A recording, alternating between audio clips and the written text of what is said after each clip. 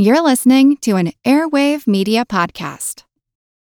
Introducing Wondersuite from Bluehost.com, the tool that makes WordPress wonderful for everyone. Website creation is hard, but now with Bluehost, you can answer a few simple questions about your business and goals, and the Wondersuite tools will automatically lay out your WordPress website or store in minutes. Seriously. From there, you can customize your design, pick your brand colors, and add blocks. No custom theme or coding required. You'll get content suggestions that you can keep or revise, and with Yoast SEO built in, we automatically help you get found in search engines. From step-by-step guidance to suggested plugins to an AI-powered help bot, our built-in tools make WordPress wonderful for everyone. Whether you're a beginner or a pro, you can join over 2 million Bluehost users. Go to bluehost.com/wondersuite. That's bluehost.com/wondersuite. As a longtime foreign correspondent, I've worked in lots of places, but nowhere as important to the world as China. I'm Jane Perlez, former Beijing bureau chief for the New York Times. Join me on my new podcast, Face Off, U.S. versus China, where I'll take you behind the scenes in the tumultuous U.S.-China relationship. Find Face Off wherever you get your podcasts.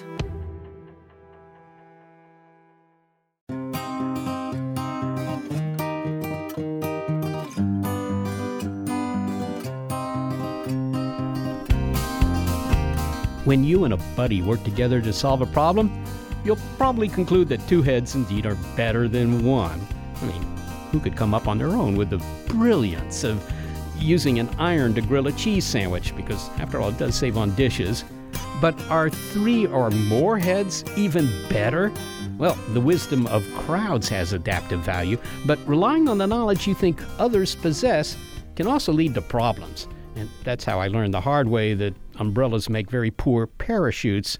I'm Seth Shostak. I'm Molly Bentley. Welcome to Big Picture Science, produced at the SETI Institute, where researchers investigate the nature and origin of life. On Big Picture Science, we step back to get the wide-angle view on science and technology and devote one episode a month to critical thinking, Skeptic Check. In this episode, when do you go along with the crowd and when do you go it alone? Well, that question would be easier to answer if one of our guests didn't claim that the very idea of individual thought is a myth. Sorry, all you iconoclasts. Our success as a species derives in part from the fact that we draw on the knowledge of the community.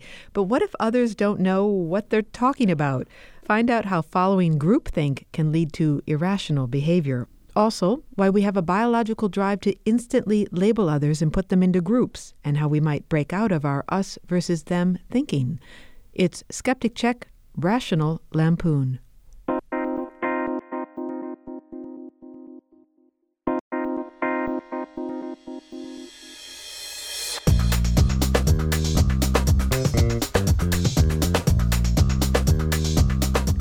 If you want something done right, you frequently have to do it yourself. Take loading the dishwasher, something I attempt on a regular basis. I mean, there is a logic to arranging these dishes. The small plates go over here and the big plates over there, and then the bowls, and no serving bowls on the top rack. No, not on the top rack. And why are you trying to put the wooden cutting board in there? Never mind, I'll just do it myself. But sometimes it helps to take our cue from others, in particular when it comes to learning novel behavior or thinking. A new study shows that the adaptive benefit of learning from others extends to our primate cousins. Now, researchers have observed numerous parallels between human culture and chimpanzee culture, and that's not terribly surprising because we're all primates. But some behaviors remain uniquely human.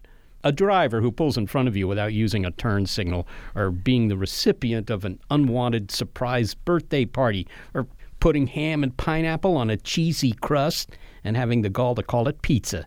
These experiences are uniquely human, but they are specific. However, if we speak about generalized behavior, we find that there's an impressive similarity among primates. The latest is a behavior once considered unique to humans, that of passing down previous knowledge and building on it, a concept of cumulative culture. A study at the University of St. Andrews in Scotland suggests that apes share this technique of building knowledge. It's more than monkey see, monkey do, although here it would be ape see, ape do. but seeing, doing by imitation, and passing that information to others down through the generations. Researcher Lawrence Doyle from the SETI Institute was not part of the University of St. Andrews study, but he summarizes the findings and describes how they are similar to what he has observed in his study of whales. He outlined the novel challenge for the chimpanzees in the most recent research. Well, the idea was that they could use different methods to get the juice, but the most complex method was to unscrew the end of a straw, which was particularly long, and they could get more juice as the juice got lower. And the experimenters wanted to find out if they could figure this out themselves, or if they had to have a super genius chimp among them, or if they could just watch previously trained chimps. So the idea is to determine if culture in chimps is passed on, in other words, knowledge that you can build on. But now, wait a minute. You say unscrew the end of a straw. Very few of the straws I've used have ever had screw threads on the end. What you mean is to sort of unwrap a straw like you'd find in a restaurant? No, it actually had a bit of a mechanism on the end that they had to figure out how to unscrew a certain way. And some individuals that were trained to do it were placed within the chimps that hadn't been trained and could teach them how to do this technique, whereas chimps without a previously trained individual rarely figured it out at all. Okay, so you have a bunch of chimps, and some or one among them knows how to do this, and the other chimps, what do they watch this chimp? I mean, how do they apprehend what's going on? Well, they had a control group that didn't have any chimps that had previously known this, and they didn't figure it out. And then they had a video. And that wasn't very successful. It was somewhat successful. You mean a training video? Yeah, exactly. And then they had an individual that knew how to do it and could pass this information on to other chimps. And it was done robustly enough so that this idea of non-human cultural transmission, it's a beginning of the validation of that. So these chimps, they obviously didn't learn much from television. Maybe in that sense they're not so different from other similar creatures, but they were able to learn by example. Yes. And the other chimps learned. Now, were they capable of passing that on to a new generation of chimps? Could they teach young chimps how to do this? Yeah, we know the example from Washoe, the first chimpanzee, the first non-human to learn American Sign Language. And one of the first things Washoe did is her son Lulis, she taught him how to sign. And they saw Washoe going over and grabbing a chair and then forming Lulis's little hand into the symbol for chair. And we also see this in a lot of animals like humpback whales. They train a group basically to bubble net. And it's because herring are faster than the humpbacks that they have to make a net of bubbles. And I've seen bubble nets very successfully executed, but I've also seen them fail. And when they fail, the humpbacks get to the surface and a whole bunch of chatter breaks out. And then two large humpbacks filled their mouths with water and pushed a third one away. So apparently he was the guy that messed up. And he didn't get a second chance to join the Bubble Netters Union at all. So he had to go eat krill until he can learn how to bubble net. But it's clear that they all have to learn together and synchronize this activity. Even more than the chimpanzees we've been talking about, the humpbacks have to synchronize activity. So it all has to work at the same time. So it's another example of complexity in learning. But also the advantages of being in a social group, right? Because if you just had a single, chimp or a single whale, maybe you wouldn't come up with the solution ever. Whereas if you're in a group of them, if 1 in 10 comes up with a solution, then all of them get it, right? Exactly, and can be built on. You mentioned the fact that you had watched whales, because you've done quite a bit of watching of whales, sort of act as a social group in an activity, bubble netting. Yeah. Now, is that something that they have to learn from other whales, or are they born with DNA instructions how to bubble net? Well, that's what's interesting about this observation, that one was drummed out of the bubble netting activity because he messed up. And I don't know what genius humpback whale first started to organize a bubble netter, activity, but in northwest Alaska is where most of the bubble netters are. And they are a group of maybe 24 whales that work together to do this activity. So obviously, unless they're all geniuses, some knowledge was passed on. And I've seen individual humpback whales start to make one little net and scare fish. And they're younger humpback whales, but they're figuring it out. I think they're training to be real bubble netters when they get bigger. So I think there's definitely passing on of knowledge. Very intelligent critters. But the idea that the whales can figure out something that's entirely new and then pass it on, you would think that would be a cumulative effect, and we should be able to go out into the ocean and find whales doing all sorts of very, very sophisticated things on the basis of what, I don't know, their ancestors 1,000 years ago discovered. Yeah. But do we? Well, the humans opted for tool use, and I think we were forced into it by like an ice age, because we were forced to deal with fire and with tools for hunting to make furs and all. And I know the dinosaurs, at least in the Cretaceous, it was pretty balmy. It was very pleasant. So they weren't forced into tool use, even though they had opposable thumbs and 2 fingers. Velociraptors did, and were bipedal and large brains and all that, much larger than the existing mammals. So, it's like what spurs an animal on to develop tools? And the bubble netting currently going on in southeast Alaska is quite sophisticated. It took a lot of synchronization and coordination, but once they start bubble netting, it's extremely efficient and effective, even though herring are faster than humpback whales. Well, okay, but then what was new in this result from the St. Andrews researchers about the chimps doing this kind of thing where they teach one another how to do something? It sounds like that was a known phenomenon. Well, learning in animals is a known phenomenon. I don't know anybody studying animal behavior that said, gosh, the critter is dumber than I thought before I started the study. That never happens. They're always smarter. But what the St. Andrews group did is they isolated the components so that there's nobody teaching, then there's video teaching, and then there's an individual teaching. And so I would say it kind of proves that chimps are most effective when they have a tutor as opposed to just viewing something. Okay, so cultural development, which we thought was only something humans did, turns out to be something that we can find in the wild, right? Mm-hmm. It sounds to me, stepping back for a moment, that this is just nature capitalizing on a kind of a cheap way to build a successful critter, if you will, rather than having to program every eventuality into the DNA, hardwire them for the future. You never know what the future is going to bring, but give them this ability to learn things. In some sense, that doesn't strike me as terribly surprising. Well, humans for such a long time in our history have assumed, I won't put it that way, some cultures, Western science culture, has until fairly recently assumed that animals were dumb. And, they have this native intelligence, but as far as animals passing on knowledge as a culture, animal behaviorists have been using the word culture for a long time, for decades. Birds can take bread, and instead of eating it, they throw it on the water and wait for a fish to grab it, and then they grab the fish. They're fishing. They've figured this out, this 2-step process. Ravens have been shown to, there's a little stick, and there's a moderately sized stick. So they take the little stick and they get the moderately sized stick out of a cage, a little wooden cage, and then they use a moderately sized stick to get a big stick out of the bigger cage, and then the biggest cage they get the meat out. So there's this 3-step process. So every test that animals have been put under so far have shown surprising intelligence, and we've been clueless up till now.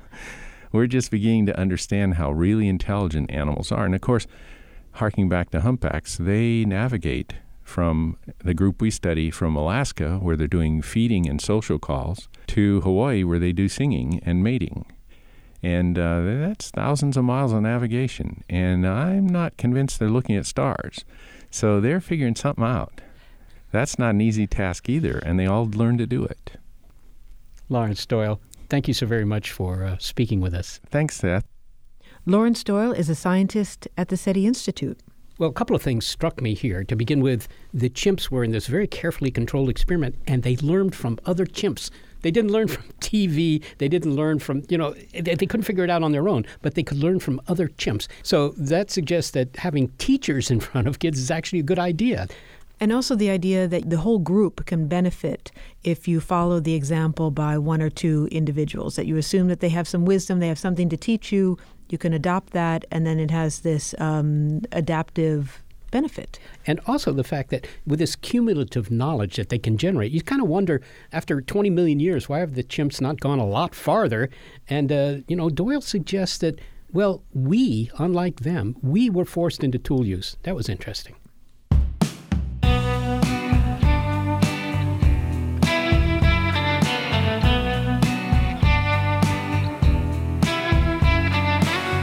Well, cumulative culture creates complex societies. Try saying that 5 times fast.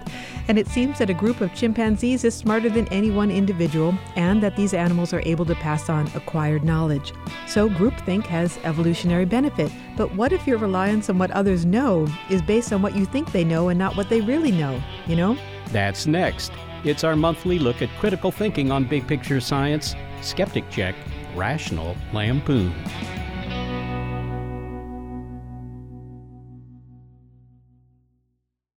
Our bodies come in different shapes and sizes, so doesn't it make sense that our weight loss plans should too? That's the beauty of Noom. They build a personal plan that factors in dietary restrictions, medical issues, and other personal needs so your plan works for you. Noom doesn't restrict or shame when you want to treat yourself. Their flexible program focuses on progress instead of perfection. You don't have to give up carbs or anything. And with their daily lessons, you can learn something new about your food choices every day. After just a few days of using the app, I learned how to recognize cues for overeating and how to choose the right foods to feel full. Stay focused on what's important to you with Noom's psychology and biology-based approach. Sign up for your trial today at Noom.com. That's Noom.com. And check out Noom's first ever cookbook, The Noom Kitchen, for 100 healthy and delicious recipes to promote better living. Available to buy now wherever books are sold.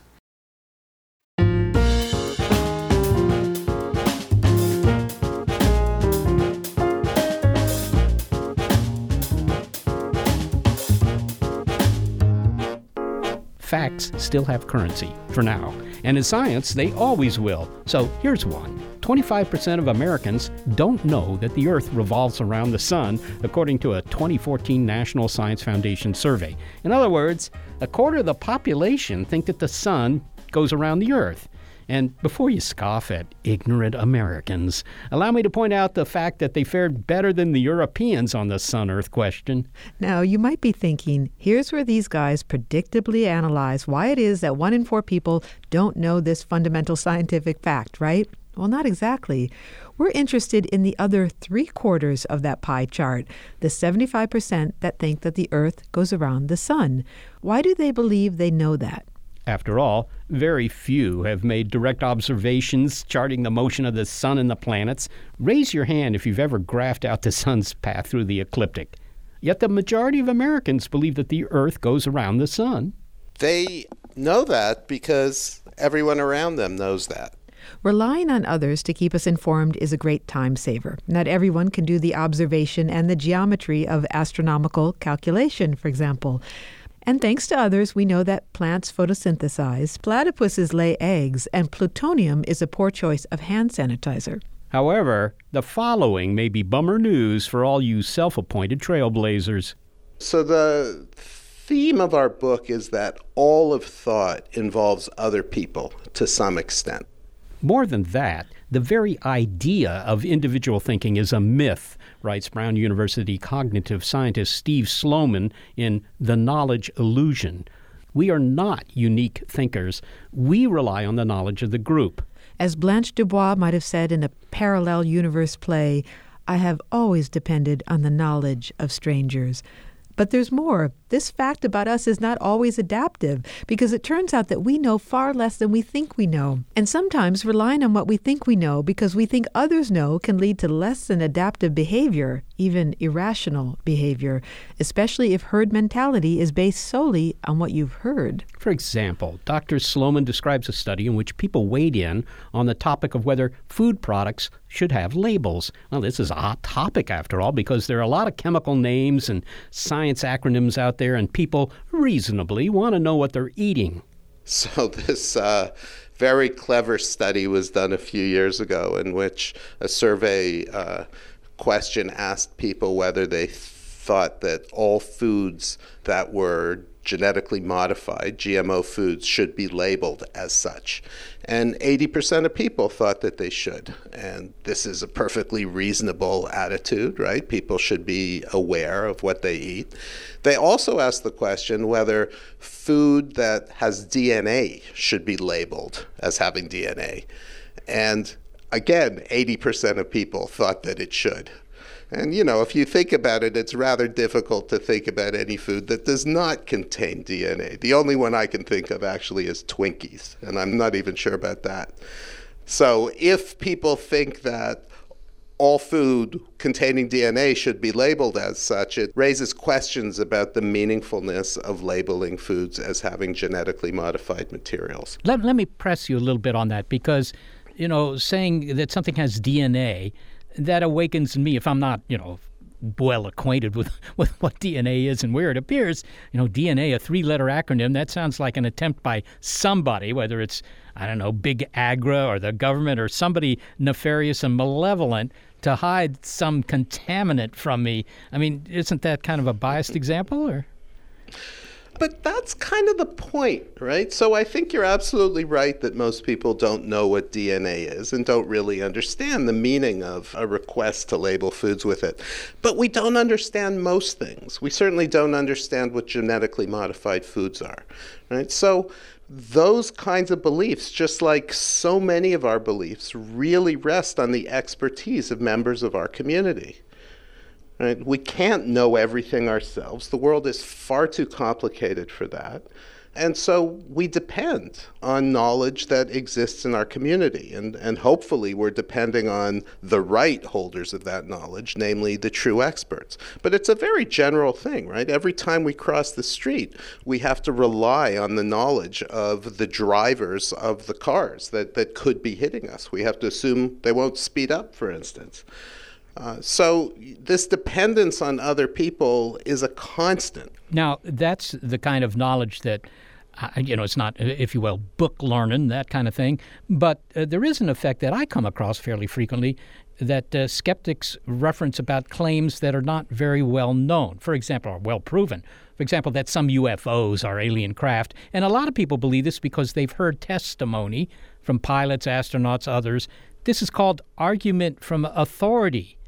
And, argument from authority might be wrong. I think in the case of the UFOs, it's wrong. But, argument from authority is what I'm getting in my undergraduate classes. Absolutely. And so in that sense, there's no difference between people telling stories, trying to deceive you, and a professor giving you information. The difference has to do with where that information comes from and the degree of credibility of the source. Look, it's not easy to negotiate life, right? It's not easy to decide what's true and what's false. We have to make guesses all the time. We have to rely on the credibility of sources, and we have to evaluate that credibility. That's what institutions are for, right? Presumably, if someone has a Harvard degree, that should make them more credible.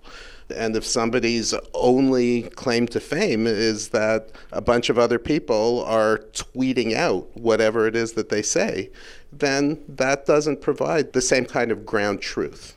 You write that we feel we understand things better than we do. What is it about people that causes them to think that they understand things better than they actually do? So it's exactly what we're talking about. People suffer from the knowledge illusion. They think they understand things better than they do because they confuse the knowledge that's inside their heads with the knowledge that's outside of them, the knowledge, for instance, that's in other people's heads. right? We live in a community of knowledge. Everything we do depends on knowledge that is both inside our head as well as out in the world and in other people's heads. And we can't always identify the source of that knowledge. So we get confused and we think we know things that are actually sitting in other people's heads. Okay, so we can fail to distinguish between what we know and what others know. We can forget what the source is. Can you give an example about, how we think we know something and actually don't? For example, you talk about how zippers work. Right. So this was a really clever experiment by a great psychologist at Yale named Frank Kyle and his students. And what they did was they took simple everyday objects like zippers and toilets and ballpoint pens, and they asked people to rate their understanding of these things on a 7-point scale. So people might have said, 4 or 5. I understand how a zipper works. I'm not the world's expert, but I understand pretty well. And then Frank would say, okay, how does it work? Explain it. Explain it in as much detail as you can. Right. And what he found was that for the most part, people had no idea. They just couldn't explain how a zipper or a toilet or, most everyday objects worked. And so when he then asked them again to rate their understanding, their judgments went down. It's like people themselves admitted that they had been living in an illusion of understanding, that their understanding wasn't all that it seemed to be. You're right. It was all very well and good to depend on each other's knowledge when we were on the African savannah 100,000 years ago, needed to survive as a group, but maybe not so advantageous in the complicated world we live in today. Can you expound on that a bit? Yeah. So look, most of the time it's fine, right? It's not important to understand how toilets work because there are plumbers. And as long as you're not too cheap to call the plumber, then we can rely on their knowledge. I rely on other people's knowledge all the time, and it's just fine, right? In fact, for everything I do, I rely on other people's knowledge. But in the modern day and age, problems do develop. They develop at the micro level, so teams could be more effective if the individual members were a little more humble and appreciated the contributions of the people around them.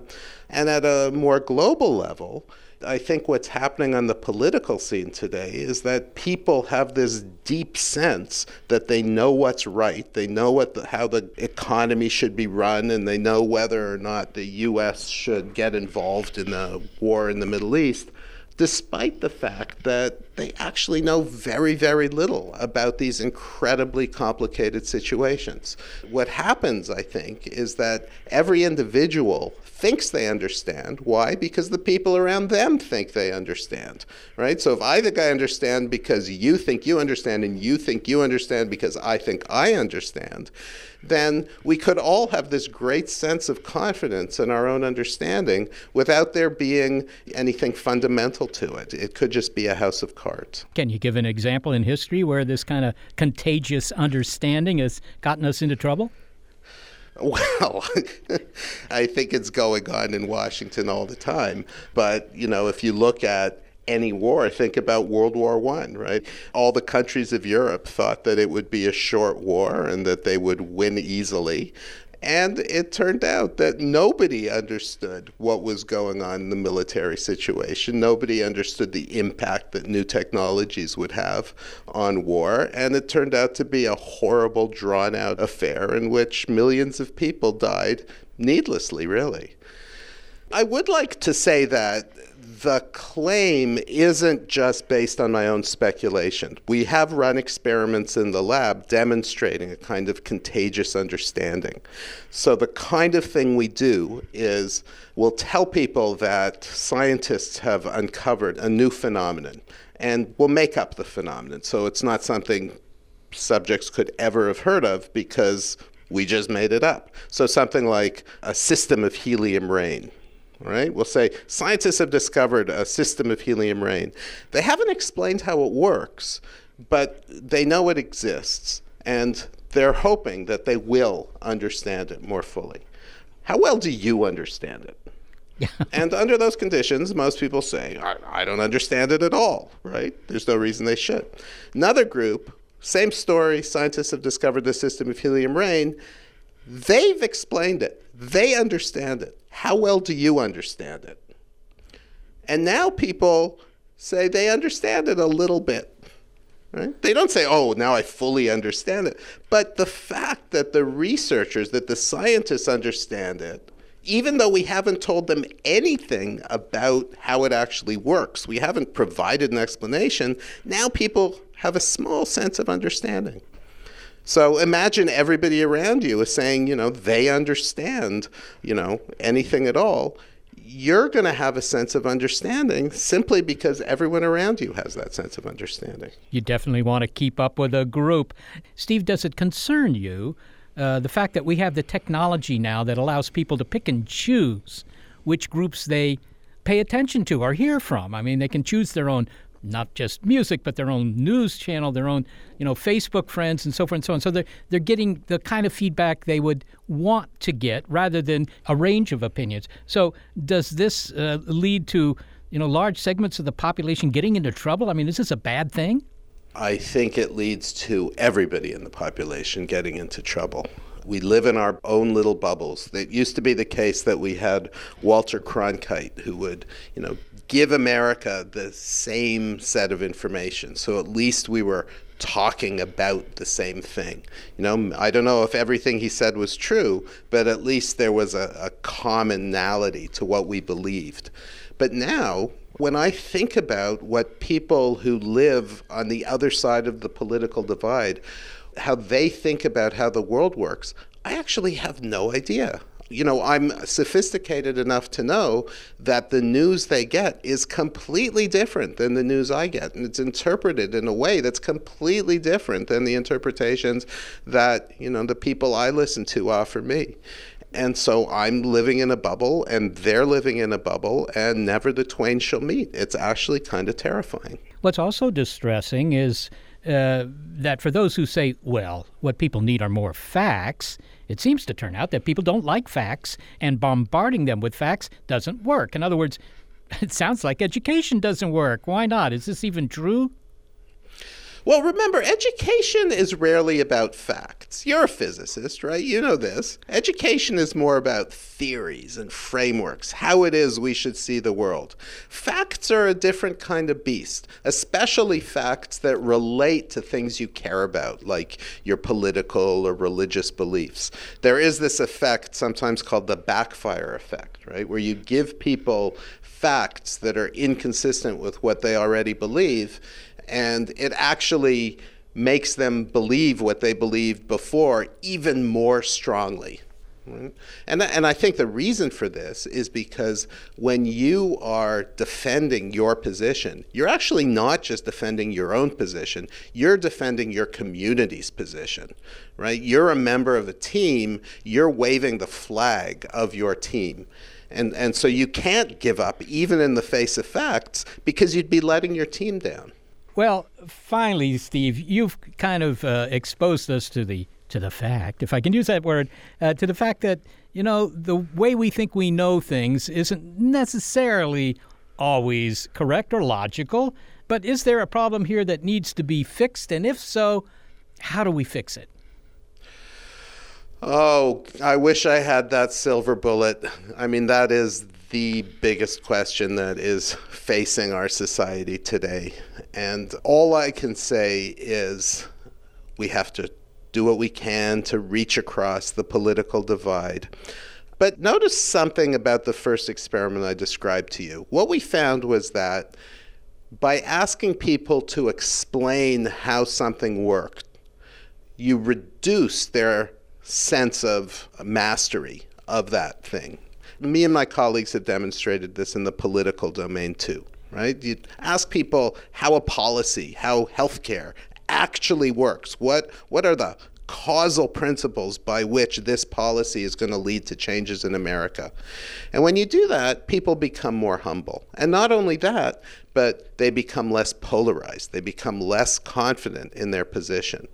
So if we can change the conversation from one about values, what I like and what I think is right, to one about consequences, how things actually work, then I think we can find common ground more easily and we can have a conversation from a perspective of recognizing our ignorance to a greater degree. Steve Sloman, thanks so very much for speaking to us. Oh, it was a great pleasure. Thank you. Steve Sloman is a professor of cognitive linguistics and psychological sciences at Brown University, and he is the editor-in-chief of the journal Cognition.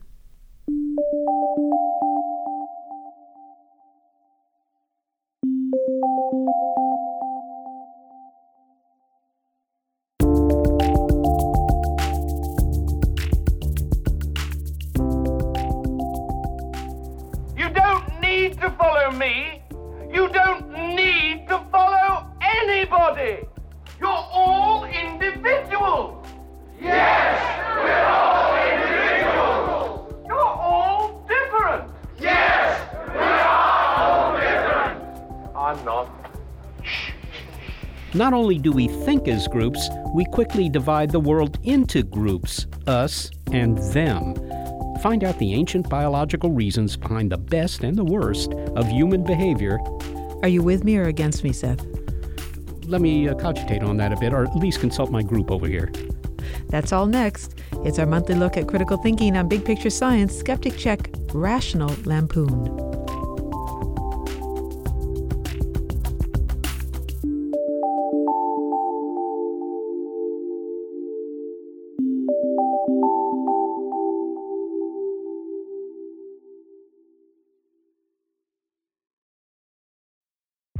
From the latest in artificial intelligence to new apps and business upgrades, the tech industry is always changing and growing.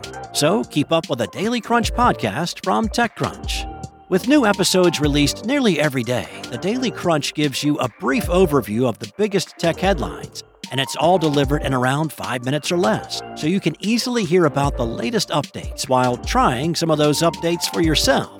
Listen to the Daily Crunch now, wherever you get your podcasts. That's the Daily Crunch, wherever you get your podcasts.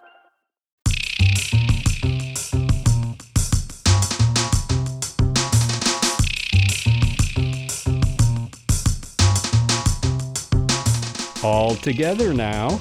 We have a proclivity to thinking as a group, and we've heard how that can lead us into less than rational behavior, although I, for one, do prefer my tomatoes deoxyribonucleic acid free, and I support that campaign. But our groupthink mentality is further entrenched by our natural impulse to divide the world into groups, specifically us versus them. We've talked in a previous program with Stanford University neuroscientist Robert Sapolsky about the biological roots of the emotions that drive us.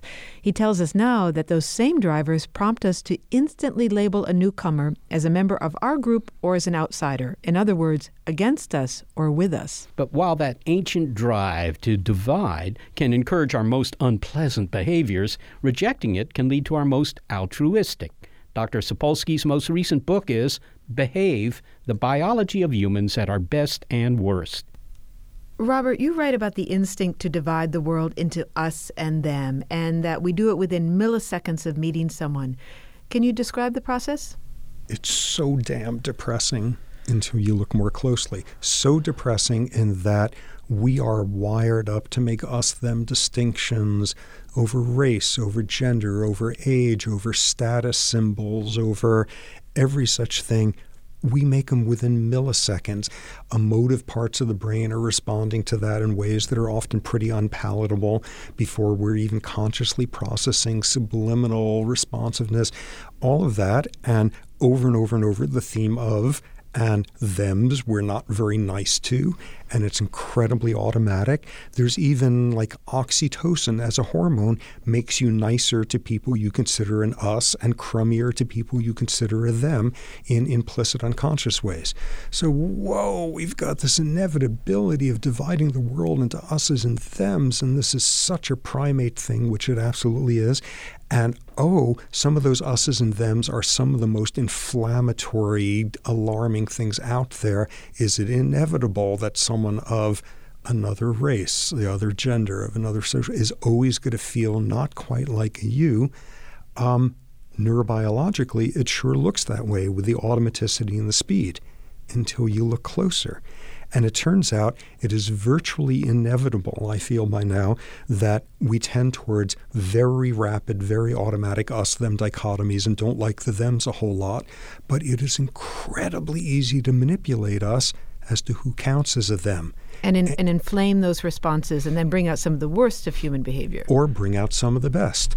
And like, oh my God, the racial divide and us-theming and neuroimaging studies showing the speed and automaticity with which that happens, until you see there's all sorts of people who are exceptions to that. For example, people who were brought up in racially diverse neighborhoods, or people who have been primed to look at this picture of this person's face, and think about something about them as an individual. Is this somebody who likes broccoli or not? And those automatic us-thems disappear in an instant because you're processing them as an individual rather than as part of a category, or shift them to a different category. Oh my God, the racial divide, it is so implicit in us and so hardwired. And instead now the pictures of these individuals have either they're wearing the baseball cap of the team you were fanatically devoted to, or the team that is like the devil's spawn, the rivals, and you completely recategorize along those lines. Within an instant, us are Giants fans and them are whoever the Giants' rivals are. And hardwired inevitabilities, that's ridiculous. We shift them so rapidly because we carry multiple hierarchies in our heads and multiple us-them categorizations. And it's really easy, for better some of the time and very often for worse, to be manipulated into bringing one of those dichotomies into the forefront that trumps all the others temporarily. I want to come back to that, but I don't want to forget my other thought, which is the question of whether or not you believe we are hardwired. And I think you're saying we're not, because that is a term that gets thrown around a lot, at least it used to, the idea that we were hardwired. But maybe you can give a quick response and then I don't have to come back to it. Yes or no?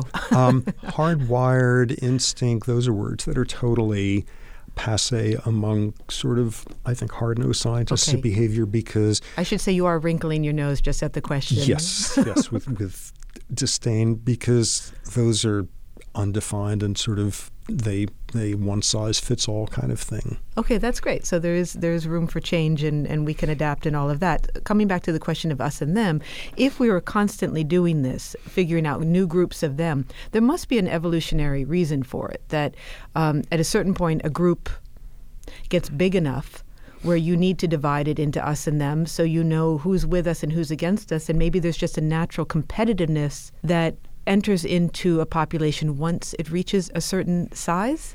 Sure, but again, it's a sliding scale. There's this Bedouin quote that I love, which is, it's my brothers, my cousins, and I against the world, and it's my brothers and I against my cousins. As in, who's an us and who's a them is situationally dependent and can slide. And even in hunter-gatherer worlds, I mean, the vast percentage of your cooperation in like Kalahari Desert hunter-gatherers will be within your band.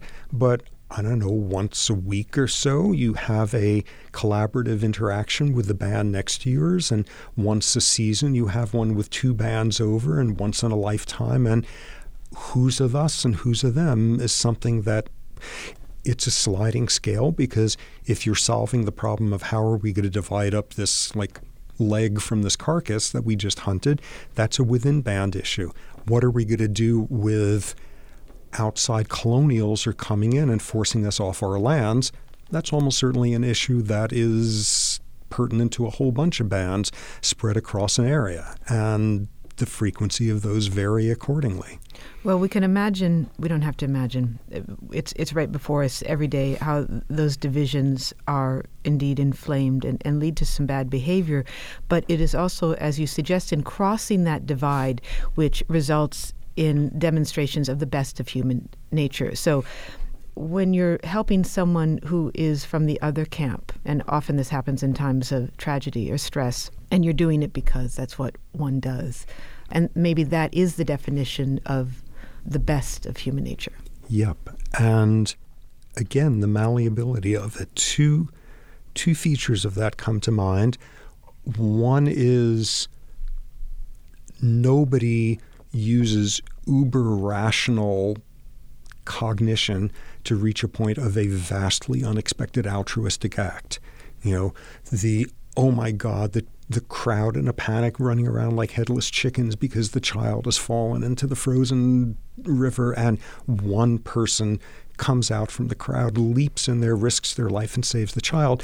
And it's always the exact same thing afterward when they're interviewed. So what were you thinking about reciprocal altruism and the evolution of like cooperation and weighing models the pros of and cons? Prisoners delay? And the answer is always the same, which is, I didn't think. Before I knew it, I had jumped in.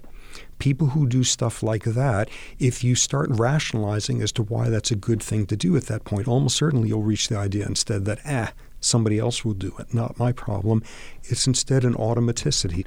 So some of those best moments don't involve a frontal cortex that really works hard to make us do the right thing when it's the harder thing to do.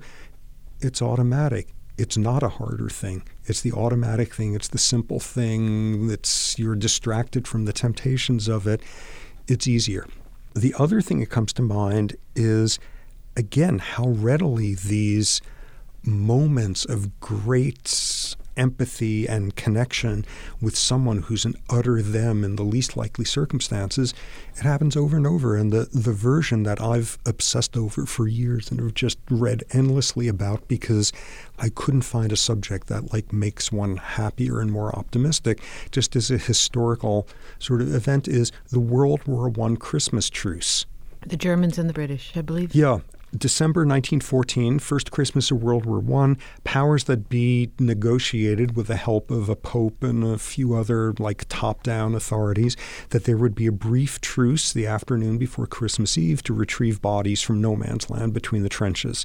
So it was declared, the guns went silent, everybody goes out to retrieve bodies, and soon soldiers from the opposite sides were helping people carry the bodies. And soon they were helping them to dig the graves in the frozen ground, and then praying together, and then having Christmas dinner together, and then exchanging gifts.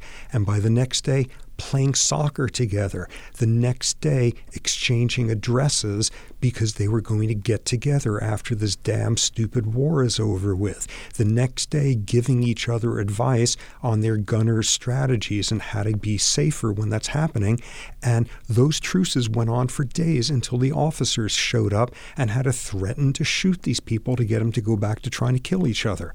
And ordered things like hand-to-hand combat of going over the top of the trenches with bayonets, because that would completely dissolve that sense of camaraderie if the guy you were having dinner with yesterday is now trying to spear you. Where those were done intentionally, troops were shifted up and down the trenches left and right to break up the affiliative familiarity with the people on the other line. And all it took were hours for these soldiers to shift us and them, where us became all of us in these trenches on both sides who are dying for no damn reason, and thems being these faceless powers behind the lines who are using us as pawns. And if it could happen in that the most inauspicious, this is somebody trying to kill you. The most inauspicious, they speak a different language from you. Yet that happens. And in some ways, even more amazingly, something that's been documented is not only did the first Christmas truce occur, which was a top-down event that simply spun out of control, as in it went longer than any of the tops anticipated, but over and over throughout the First World War in the trenches, soldiers spontaneously figured out ways to work out truces with each other from across the lines in ways that are straight out of the game theory papers on the evolution of cooperation. And these are the people with the least incentive on earth to be able to do that, in terms of hatreds that seemed rational and ingrained and lifelong, and yet within hours they were able to do that. It's hopeful, isn't it? It really is. And I wonder, as a scientist, you probably often hear the question, and maybe you don't even bother to answer it, but are humans, are they good deep down, or are they bad? But with the story that you just told, I know it's an anecdotal story, it suggests that our deepest instincts may be good. I think our deepest instinct is malleability. and potentiality for going any which way, which I think maybe another way of phrasing that is there is no species that has evolved to be more free from its genes behaviorally. Robert Sapolsky, thank you so much for speaking with us today. Good. Thanks for having me here.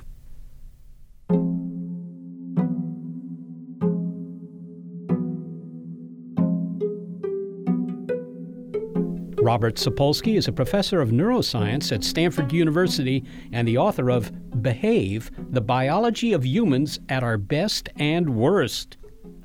Well, he ends on an optimistic note there that there are ways of overcoming our tribal mentality, extending our compassion to the other side, and bringing out the best of human nature. Yeah, but in the show, we've heard about groups and how groups tend to accumulate knowledge. We saw those interesting experiments with the chimps and also heard about the whales and so forth, that they can learn things and they can accumulate that knowledge.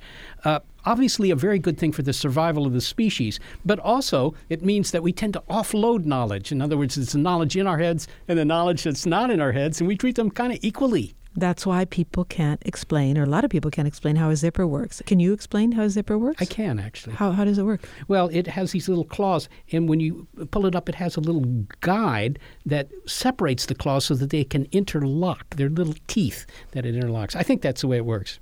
That's pretty good. Yeah, well. Oh, can you explain what helium rain is? That's something that Dr. Sloman brought up, this idea of helium rain. All I can say is any place with helium rain, it's going to be really cold. It's got cold rain. Because helium is liquid at temperatures that are like 4 degrees absolute. So any place where it's raining helium, my recommendation is move to another place.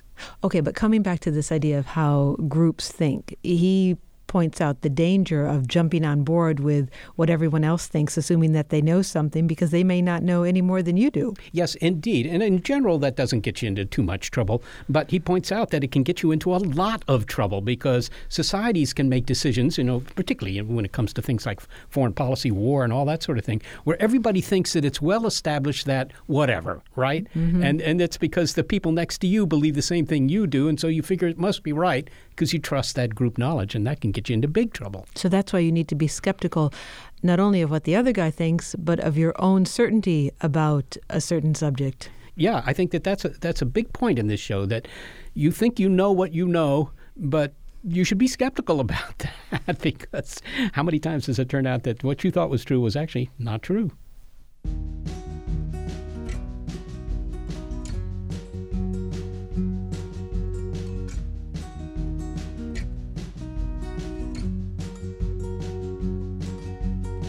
Thanks to the individuals who work as a united group to help us make a new show from scratch each week. Senior producer Gary Niederhoff and operations manager Barbara Vance. Thanks also to financial support from Rena Shulsky David and Sammy David, and to the William K. Bowes Jr. Foundation. Big Picture Science is produced at the SETI Institute, a nonprofit scientific and education organization whose scientists study the origin and nature of life, including efforts to develop technologies for the future exploration of Mars. And a big thanks also to our listeners. Your ears have been attuned to our monthly look at critical thinking on Big Picture Science Skeptic Check. This episode, Rational Lampoon. And if you'd like to hear more episodes of Big Picture Science, well, that probably wasn't your idea, and that's okay. You and everyone else can find them in our archive at bigpicturescience.org. You may be listening to our radio show, but did you know we're also a podcast? Subscribe to the BiPi-Sci podcast, and you'll never miss an episode. You'll find links on our website to the platforms that carry us. And to reach us directly with your comments, throw in some faint praise, and then email it all to bigpicturescience@seti.org.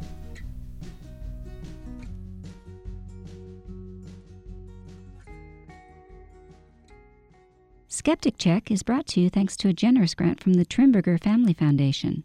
At the Trimberger Family Foundation, we hold that skepticism is a lamp that lights the way to truth. Trimberger.org.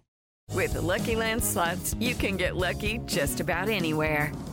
This is your captain speaking. We've got clear runway and the weather's fine, but we're just going to circle up here a while and get lucky. No, nothing like that. It's just these cash prizes add up quick. So I suggest you sit back, keep your tray table upright, and start getting lucky. Play for free at LuckyLandSlots.com. Are you feeling lucky? No purchase necessary. Void where prohibited by law. 18 plus terms and conditions apply. See website for details. The world is constantly changing and transforming. Cut through some of the noise with What's New with Wired, a podcast that goes in depth on the latest news and technology and culture. Their award-winning journalism will help you make sense of what's happening in the world. Listen to What's New with Wired wherever you get your podcasts. That's What's New with Wired wherever you get your podcasts.